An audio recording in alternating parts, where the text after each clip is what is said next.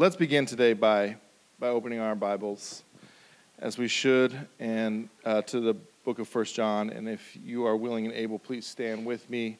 And let's open to 1 John chapter 5. We're continuing in our series, My Little Children. And I will be reading from the New International Version. 1 John chapter 5, beginning in verse 1 to verse 5.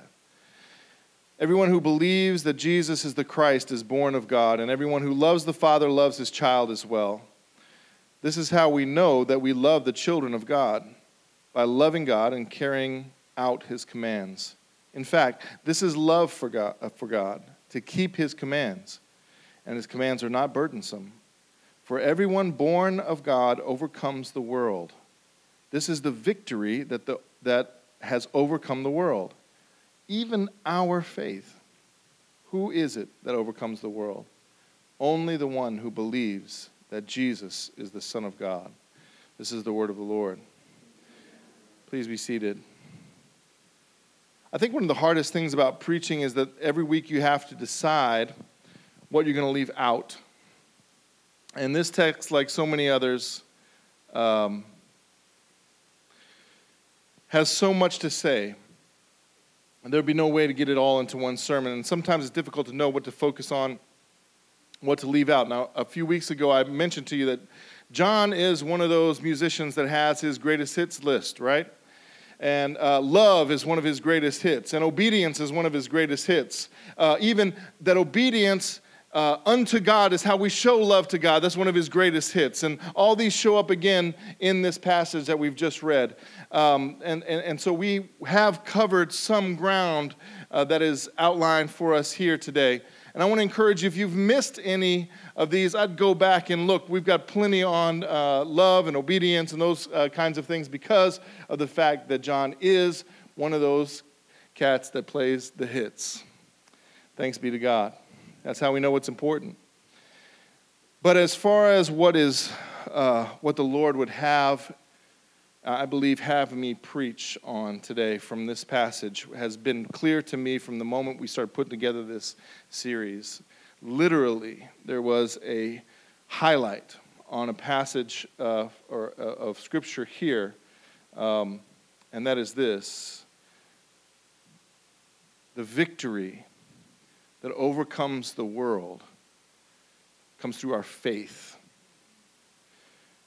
And all I have to say today, I have just one thing that I want you to walk out of with here today, and that is this truth: by your faith, you can overcome the world. By your faith, you can overcome the world. That's the audacity of this statement here in verse 4 and again in verse 5. Now, that may or may not seem like an earth-shattering truth to you right now, but I am praying, and I have been praying, that by the time we're done, it will shatter you in a good way and cause you to rejoice. But in order to understand how earth-shaking that it is, there are a few things that we need to understand about this statement. And I think there's a few things that are church words, right? Church language that goes by us and we don't think about it. And we use the word, and we'll be talking about a few of those today, two in particular. And the first of those is, what does John mean when he talks about the world? Oh, the world. I grew up hearing about the world. You know what I'm saying? The world is out to get you. You don't get out in the world. You can be worldly. You can use it as a noun or an adjective or whatever, a verb. It can be used in all those ways. And it's a church word that sometimes loses its meaning. So we need to understand what John means first about the world. Who is he talking about? You can overcome the world. What does he mean by that when he says the world? Obviously, when the scriptures refer to the world, they're not referring to the planet Earth. They are referring, I think I've thought about a way to explain this. It's kind of a realm of experience. It's a way of interacting with the world. And the language that the Bible uses for this kind of realm is kingdom language. So he's talking about a kingdom, the kingdom of the world. So in a kingdom, you have a few things that mark out a kingdom. One is that it has a king, right? Kingdom is a dominion of a king. But another thing that is marked out is there are certain expectations and rules and regulations that the king sets forth, right? There's ways to live in that kingdom that may be different than other kingdoms. So when John speaks here of the world, he's referring, I believe the best way to describe it in biblical language is a kingdom with a set way of living, a set way of interacting with the world we live in. When he says that you and I can overcome the world, he's saying that you and I, armed with only our faith, can overcome a kingdom. Okay? A kingdom that he calls the world, and we'll keep calling it that as we go through here today. Now, once again, we've said that the two features of a kingdom are, a way of living, and that way of living comes from the king, right? So, who is the king over the dominion that John calls the world? I'm going to be putting a few verses up here as we go through today. If you'd like to write these down and meditate on them later, they'll be up here. The first one's from Ephesians 2, 1 through 3. As for you, this helps us understand who is the king, who is the ruler of the dominion that John refers to as the world. As for you, you were dead in your trespasses and sins in which you used to live when you followed the ways of this world. Okay, that's the ways of the kingdom. And you followed the ruler of the kingdom of the air, the spirit who is now at work in those who are disobedient. All of us also lived among them, lived in that kingdom at one time, gratifying, this is what some of the rules of the kingdom are, gratifying the cravings of our flesh and following its desires and thoughts. Like the rest, we were by nature deserving of wrath. So the kingdom of this world is ruled by the prince of the power of the air, if you have the King James, which I really just love that phrase. And of course, it's a phrase that refers to the devil, Satan himself. He is the king. He is the ruler. The world, as John is referring to it, is his kingdom, the domain where he is the king. And the ways of his kingdom are outlined in this passage as well. It's defined that it has to do with experiencing the world through the flesh, right? Through what you can see, taste, touch. All right? I don't want you to just think about, like naughty stuff. Okay? It's not excluding naughty stuff. I'm just saying that don't limit it to that. Because that's where we let ourselves off the hook. Because some of y'all think you're pretty chaste. All right? But you may not be chaste in some ways that you think that you are. We can, all of us, live as functional materialists, correct? Now, materialism sometimes is thought of as collecting things, collecting stuff, collecting boats and stuff. Isn't it boats? Isn't the boats the marker? Well, I don't have a boat. I'm not one of those rich people. I don't have a boat. But materialism, you can be a poor materialist, very financially poor. It has to do with living and engaging with the world around you, with a little w, not the kingdom, but the little world, your people, your area where you are, engaging with it merely through what you can taste, touch, see, smell, as if there is no spiritual component to reality. Okay? So materialism is the rule of the day in the devil's kingdom. But John says we don't have to be subjects. Remember what it says in Ephesians 2 at the end. It says we were all once citizens of this kingdom, which means we were all at one time subjects of the devil who rules the world. But John says that we don't have to remain subjects of the devil. We don't have to be ruled by our flesh or interact with the world, little w, with just the flesh through the medium of the flesh. But how do we get free? How do we overcome that, which is so attractive to us, right? We have to become citizens of another kingdom, another dominion that is ruled by another king that stands in stark contrast and opposition to the kingdom of this world, and that is the kingdom of God. You'll hear that referred to over and over again. If you just put kingdom of God in a search engine, see how many times just in the Gospel of Matthew that it comes up. This is a big deal to Jesus in particular, and I think that on the whole, it's a good idea. What Jesus thinks is a big idea, what Jesus thinks is a big deal, we want to think of as a big deal. Amen? All right, so the kingdom of God, I think here is set in contrast, and we can understand what John means about the kingdom of this world by contrasting it with what stands in opposition to it, which is the kingdom of God. John 18:36 says Jesus, or records Jesus' words where he says, my kingdom is not of this world, right? If my kingdom were of this world, my servants would have been fighting for me. I might not have been delivered over to the Jews, but my kingdom is not from the world. My kingdom is not the world's kingdom. The kingdom of God, the kingdom of heaven, is the dominion of a king, and as we said last week, that king is the King of Kings and the Lord of Lords. And it is his ways and his desires, his character that define the rules of the kingdom of God and how we operate in the kingdom of God. We are not ruled by the desires of the flesh.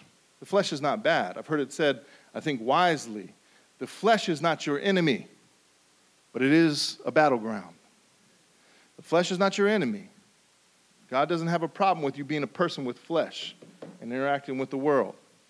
All right? What he has a problem with is with you interacting with the world through your flesh as if there is no spiritual, there is no God, right? Being a functional atheist no matter what you come to church on Sunday and say. So these are what's being set the stage here. When John says you can overcome the world, I believe what's being set up here is, and I want to be an image in your mind, as two competing kingdoms, right? The kingdom of the world and the kingdom of God, or the kingdom of heaven, as it's sometimes called. These competing kingdoms are quite different. One gives priority to the flesh, the other priority to the spirit. But I want you to understand that both of them are equally real. Okay? The kingdom of the world feels realer to us. All right? But the world is not complete. We are not seeing the world completely if we are only taking in what is physical. All right? So that's important. And it's important to understand why. I mean, quite honestly, the Bible says it quite plainly. We are blind to the spiritual realm, right? This spiritual component of reality. Why is that? 2 Corinthians 4:4 says, the God of this age has blinded the minds of unbelievers so that they cannot see the light of the gospel that displays the glory of Christ, who is the image of God. This is what we were born into. Our spiritual eyes were blinded by sin from birth. In our natural state, we don't care anything about overcoming the world because the world is our natural habitat. We can't see that there is anything or any other way to interact besides just the natural material world at all. And though there are many who are not, we wouldn't say in the kingdom of God, but they may have a sense of spirituality, something that's beyond the here and now. Even that, I feel, for many, is like music in another room. You know, it's removed, disconnected. But then Jesus was incarnated. Jesus, who started his ministry with these words from Matthew 4:17. From the moment, and it says from that time, from the moment he began his ministry, Jesus began to preach, saying, repent, for the kingdom of heaven is at hand. This was his message. If you had to boil it down, this is it. Repent, for the kingdom of heaven is at hand. In your mind, that term at hand might mean what I thought it meant growing up, coming soon. Coming soon. People get ready. There's a train a-coming, right? All that. Now, that's true. People do get ready because there is a train a-coming. All right. So I'm not saying that's not true. I'm just saying that's not what Jesus is saying here. Because what Jesus is saying here is probably better, closer translated in the NIV when it says, from that time on, Jesus began to preach, repent, for the kingdom of heaven has come near. So the kingdom of heaven being at hand means it is close by. It's within reach. It's just as far, Jesus is saying to those that are listening to him, as far as I am from you is the kingdom of God. It's that close. It's that close, and it's still today. That's true. The kingdom of God is as far away from you as Jesus is from you. This very moment. So Jesus is saying that the kingdom of heaven isn't something off somewhere in the sweet by and by. The spiritual is not just for heaven. It's the right here and now. It's right in front of your face. It's as real as anything you can taste, touch, and see. The problem is we don't have that spiritual eye anymore that we were supposed to have because of the sin that we participate in and sin that is put on us. That spiritual eye has closed. We were born with that eye closed, and it's very difficult to get that eye to open, even just a little bit. That's how powerful sight is. Now, as an illustration of what I'm talking about the reality of the world, and sometimes you get a glimpse, sometimes your eye starts to open. My favorite example of this is from 2 Kings. So if you want to keep your finger here in 1 John and flip back with me to 2 Kings, many of you are familiar with this story. 2 Kings is about there. Okay. That's helpful to me because I am one of those people. You know, you heard some song when you were a little kid with the Bible the Bible books in order, and you kind of find yourself going through that, but you don't want anybody to know. So you're like flipping around. I like to get in the neighborhood. All right. 2 Kings, chapter 6.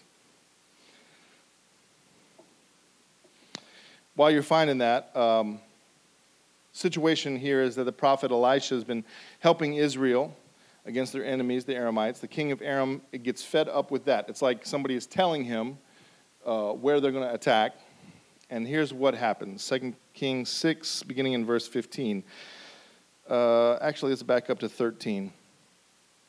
The king says, "Go find out where he is," the king ordered, "so I can send men and capture him." The report came back. He is in Dothan. Then he sent horses and chariots and a strong force there, and they went by night and surrounded the city. So when the servant of Elisha, the servant of the man of God, got up and went out early the next morning, an army with horses and chariots had surrounded the city. He runs back in. He says, "Oh no, my Lord, what shall we do?" the servant asked. "Don't be afraid," the prophet answered. "Those who are with us are more than those who are with them." And Elisha prayed, "Open his eyes, Lord, that he may see." And then the Lord opened his servant's eyes, and he looked and saw that the hills were full of horses and chariots of fire all around Elisha. Now, all of us at one time were or are like Elisha's servant. We perceive things through the material, through the flesh, through the things that we can touch, taste, and see. We see the soldiers, we see the spears, we see the horses, we perceive the power and the potential destructive power of those worldly weapons of war, and we tremble at them. But Elisha says, don't you be afraid. Don't you be afraid, because those who are with us are more than those who are with them. And this reveals something very important as we talk about the kingdom of this world, that we are, by our faith, able to overcome. We need to understand that this unseen world, this world that is so hard for us to see, is more than what we see here. It is more. It is more powerful than the physical realm. So the spiritual realm, the kingdom of God, is more powerful than the physical realm. The physical realm has the power that we give to it by our attention. Now, I know if you're honest with yourself, the power of the flesh, the lust of the eyes, the temptations of wealth, that power is strong. Okay? But that power pales in comparison to the chariots of fire to be found in the spiritual realm. We, as C.S. Lewis says, we're playing with mud pies outside when there's a feast inside. Okay? And so, Paul teaches us in 2 Corinthians 4:18, we fix our eyes not on what is seen, but on what is unseen. since what is seen is temporary, but what is unseen is eternal. So the difference in power between the physical realm and the spiritual realm is like the difference between, a paper plate and a cast iron pot. You hit somebody in the head with both of those and see which one they holler about. Now, why do we give such power to the paper plate? To the kingdoms of this world. Why do we give in so easily to the ways of the flesh, the ways of the devil, the temptations that the devil puts before us? And that's all he does. He's not God. He can't make you do anything. He can't make you do a thing. But he knows what works on folk. He knows what works, and he just knows what he got to put out there in front of you. Right? That's it. Why is that so powerful? It's because we can touch them with our hands. We can hear them with our ears. We can see them with our physical eyes. This is the power of sight. And so it's no wonder that the Apostle Paul goes on in 2 Corinthians 5 to admonish us and remind us we live by faith and not by sight. So that's the rules of the kingdom of God. We live by faith, not by sight. Faith is the key. This is where we're coming to the second church word, right? Kingdom of, the world is one. Another one is faith. What is faith? Now think about that for a minute. What is faith? How does faith operate? What does it do? How do we use that word? We talk about our faith. This is our faith. We're in the Christian faith, right? The set of things that we believe. But according to this passage, if we were to flip back now to 1 John, we find that faith is power. Faith, it says, is the victory that has overcome the world. Faith is key. That word victory in the Greek, this isn't how you say it, I think, but it's Nike. It's Nike. All right? Now, this makes a lot of sense for a shoe company to latch onto. Because it's the word victory here has to do with conquering power. You buy these shoes, and you will have the power you need to conquer on the track, right? Whatever the case may be. The means of success. So John is teaching us that we can overcome the world by the conquering power called faith. The conquering power called faith. Without faith, the kingdoms of the world conquer us. We don't stand a chance against them.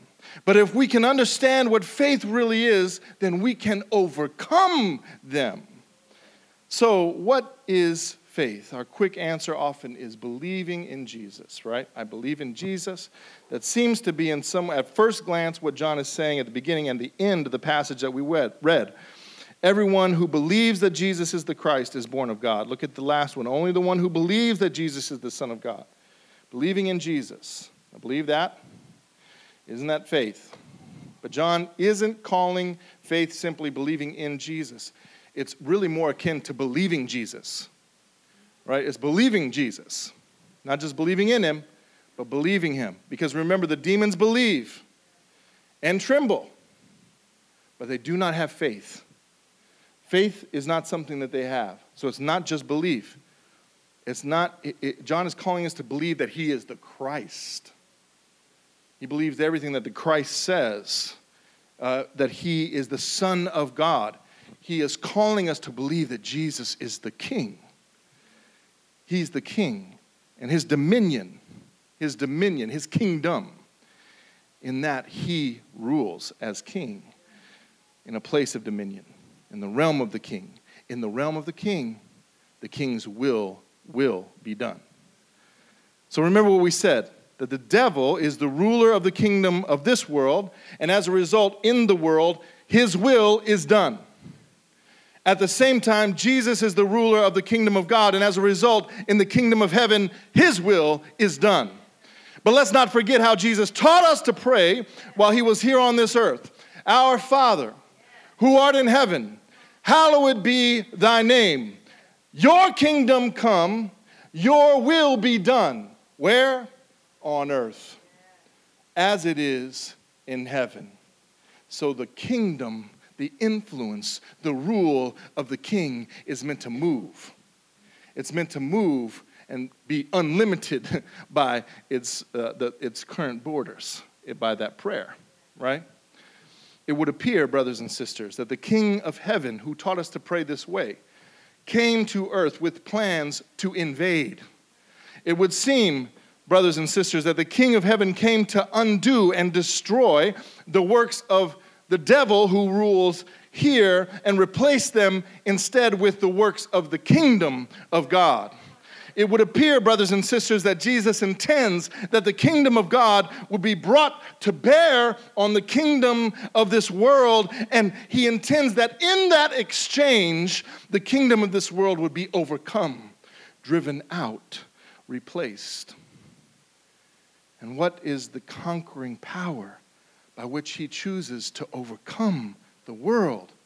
According to this passage, it is our faith.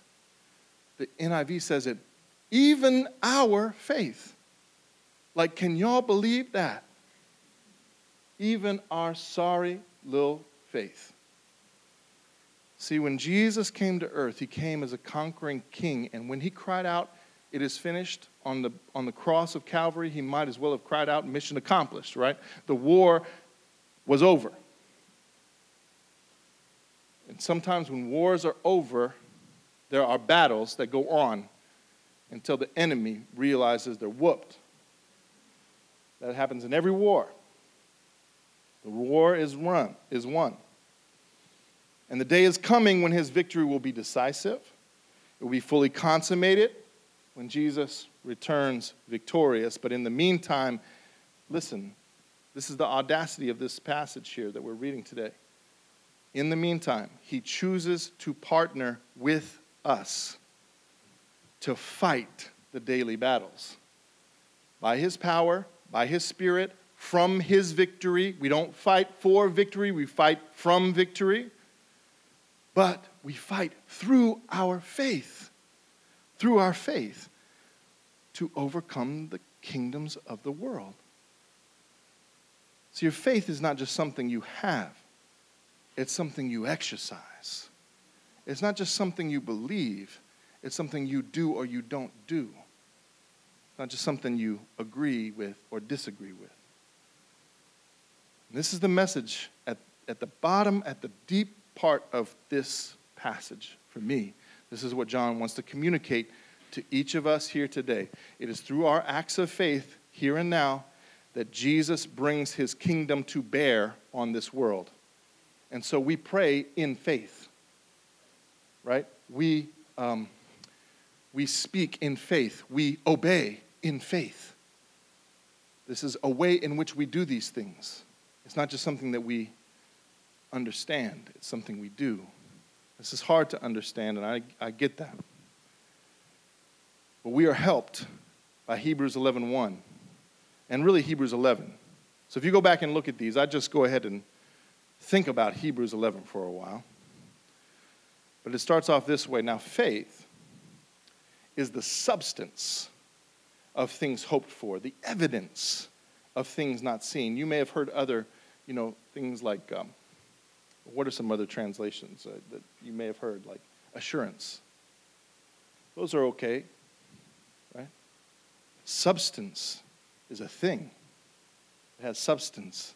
The word substance is Greek is hypostasis. Hupa means under. Stasis means to stand. Substance. There's some foundation, the basis of something real and something permanent. Your faith is the means, the foundation, the structure upon which the kingdom of God becomes manifest in this world, is what this means. Now, I know this is a hard thing to get your head around, so I've tried my best to come up with an illustration that might help. All right, and one of the commentaries I read, there was something like this, and I've just adapted it for us here in Jackson, Tennessee. So here it goes. When you go to Five Guys Burgers and Fries, okay, you make an order. But they don't give you your hamburger right then. What do they give you? They give you a receipt with a number on it. All right? A hamburger has been paid for, but there is no hamburger in my hands yet. Instead, I have a number on a receipt. Let's say that number is number 25. That number, number 25, if you will pardon me, is the substance of hamburgers hoped for. Okay? That receipt is the evidence of hamburgers that up to this point are yet unseen. Now, somebody that does not understand the system, the way Five Guys works, they come in the door and they see me holding my piece of paper. They say, this place is taking you for a ride. You have paid for a hamburger and they gave you a piece of paper. You got nothing for it. It's all a big scam, and you fell for it like a chump. But that person doesn't understand what this piece of paper is. What this piece of paper is wrapped up in that definition of faith that's given to us in Hebrews 11:1. The person doesn't understand this piece of paper that I hold in my hand is a title. It's a deed, right? It's a guarantee. It's a little mini physical manifestation of the hamburger that is being prepared for me. Okay?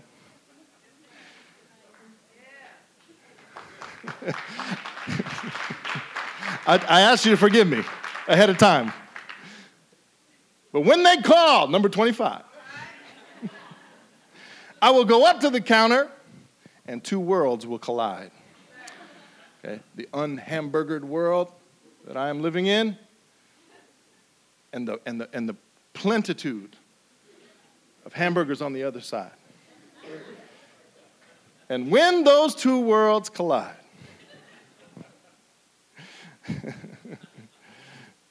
a hamburger will come upon me. Okay? So, I thank you for allowing me to push that metaphor one step too far. But here's the payoff, okay? In Matthew chapter 28, Jesus is accused of casting out a demon by the power of the devil. Y'all remember this? Jesus scoffs at that idea. It's where he says, the house divided against itself cannot stand. And he says, no, I cast that demon out by the power of the Spirit of God. And then he says something very interesting. Matthew 12:28 records it. If it is by the Spirit of God that I drive out demons, look what happens. Then the kingdom of God has come upon you. What is Jesus saying? He's saying that in the kingdom of this world, where the devil has sway, demons are allowed to torment people. In the administration of this kingdom of this world, where the devil is in control, demons are allowed to torment. But in the kingdom of God, see, no demon is allowed to set his foot, much less abuse one who is a child of God. So when Jesus exercises the Spirit by faith and casts out a demon out of a person, what has happened is that the kingdom of God has come upon that person.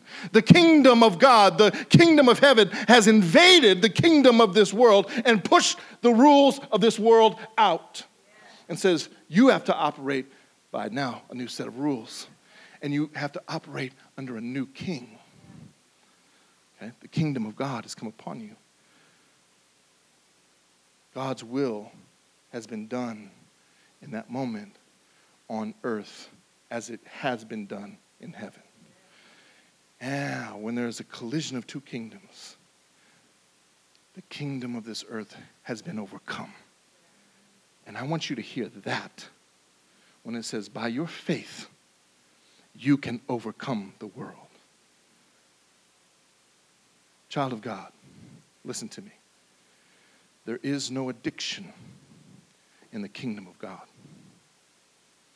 There is no anxiety in the kingdom of God.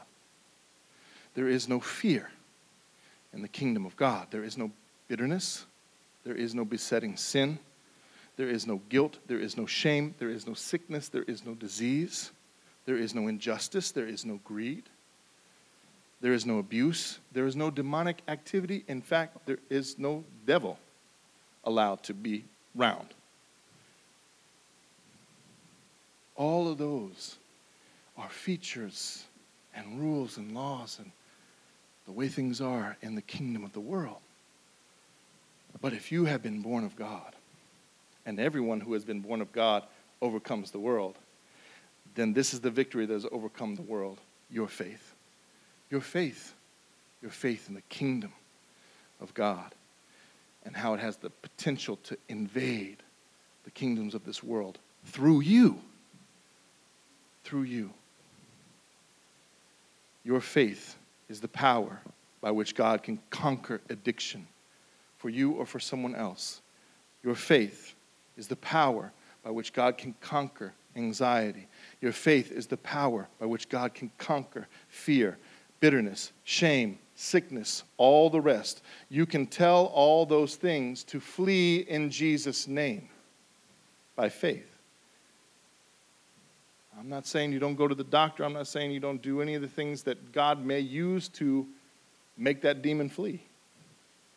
And I'm not telling you that it won't come in God's timing instead of yours, because I know Five Guys doesn't always call my number when I'm ready for my hamburger. Right? They call it when the hamburger is ready. God knows when your situation is ready. God knows how to answer your prayers that are prayed in faith. But you know what the answer always is? Yes. There's so many things you don't have to wonder if they're God's will, because they don't exist in the kingdom of God. It may come in His timing. It may come in a way that you don't see. But that's His business. Here's your business. Our Father, who art in heaven, hallowed be thy name. Your kingdom come, your will be done on earth, here, now, as it is in heaven. Who is it that overcomes the world? Only the one who has faith. Only the one who believes that Jesus is the Son of God. Jesus is the King. And that His ways are the ways of the kingdom. We're going to enter into a spirit of prayer now.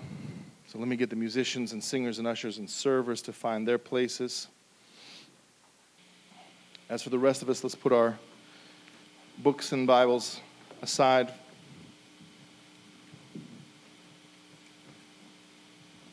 And turn our attention to the Lord. Turn our attention to the Lord God Almighty. The Lord God Almighty, who was and is to come. He is worthy of your attention. Lord Jesus, you're worthy of our attention. Jesus, you are welcome in this place. Holy Spirit, come, you are welcome in this place. I feel you near, Lord Jesus Christ, Son of God. Have mercy on us, Lord. Come near to us now. We need you. We need you. God, there are folks in here today, I just know, that need to be set free. And so the prayer of my lips this morning has been, set somebody free today who is operating under the rules and regulations of the kingdoms of this world, that is operating according to the regulation of one who has no care for them, of the one who is the father of lies, who has been telling them lies from the beginning. They can't see it, they don't know it. Or maybe they do and they just can't help it. They can't seem to break through. They can't seem to change. They try, and things don't. They always go back, as the Bible says, like a dog going back to its vomit. I know there's somebody in here that's just that disgusted. That image is one that brings up disgust, because there's somebody in here that's feeling disgusted with themselves every time they return, operate under the devil's rules for them. The devil's agenda for them. Lord, we have read today that it does not have to be this way. That that we can subject ourselves to you in a moment right now. Lord Jesus Christ, Son of God, have mercy. There's somebody here that needs you this morning. Saints, would you pray with me for that person? Would you say a prayer? If you know somebody in here that needs healing from anxiety, that needs healing from addiction, or healing from just old wounds, would you pray in faith for that person, knowing that the King hears you and he is seated at the right hand of the Father in his kingdom where those things are not. And that kingdom is coming. It's coming in its fullness later, but it's coming now, and it can come now in you. So would you turn your prayer, saint, to somebody, if not yourself, if not someone near you, somebody that you know needs the peace of Christ in them today. Jesus, Jesus, Jesus. You are welcome to work here in any way that you see fit. In fact, we invite you, Jesus, to fall by your Spirit on any of us at any time, Lord Jesus. Open ourselves to you. If this is a new concept to you, I want to ask that you would just turn in your heart to the Lord and say, Jesus, I'm open to you. I'm open to you right now. Whatever you would have me do, whatever cost, Lord, I just want more of you. If you have tasted of the goodness of the Spirit, I want you to say, more of you, God, more of you, God, more of you, God, more of you, God. In Jesus' name.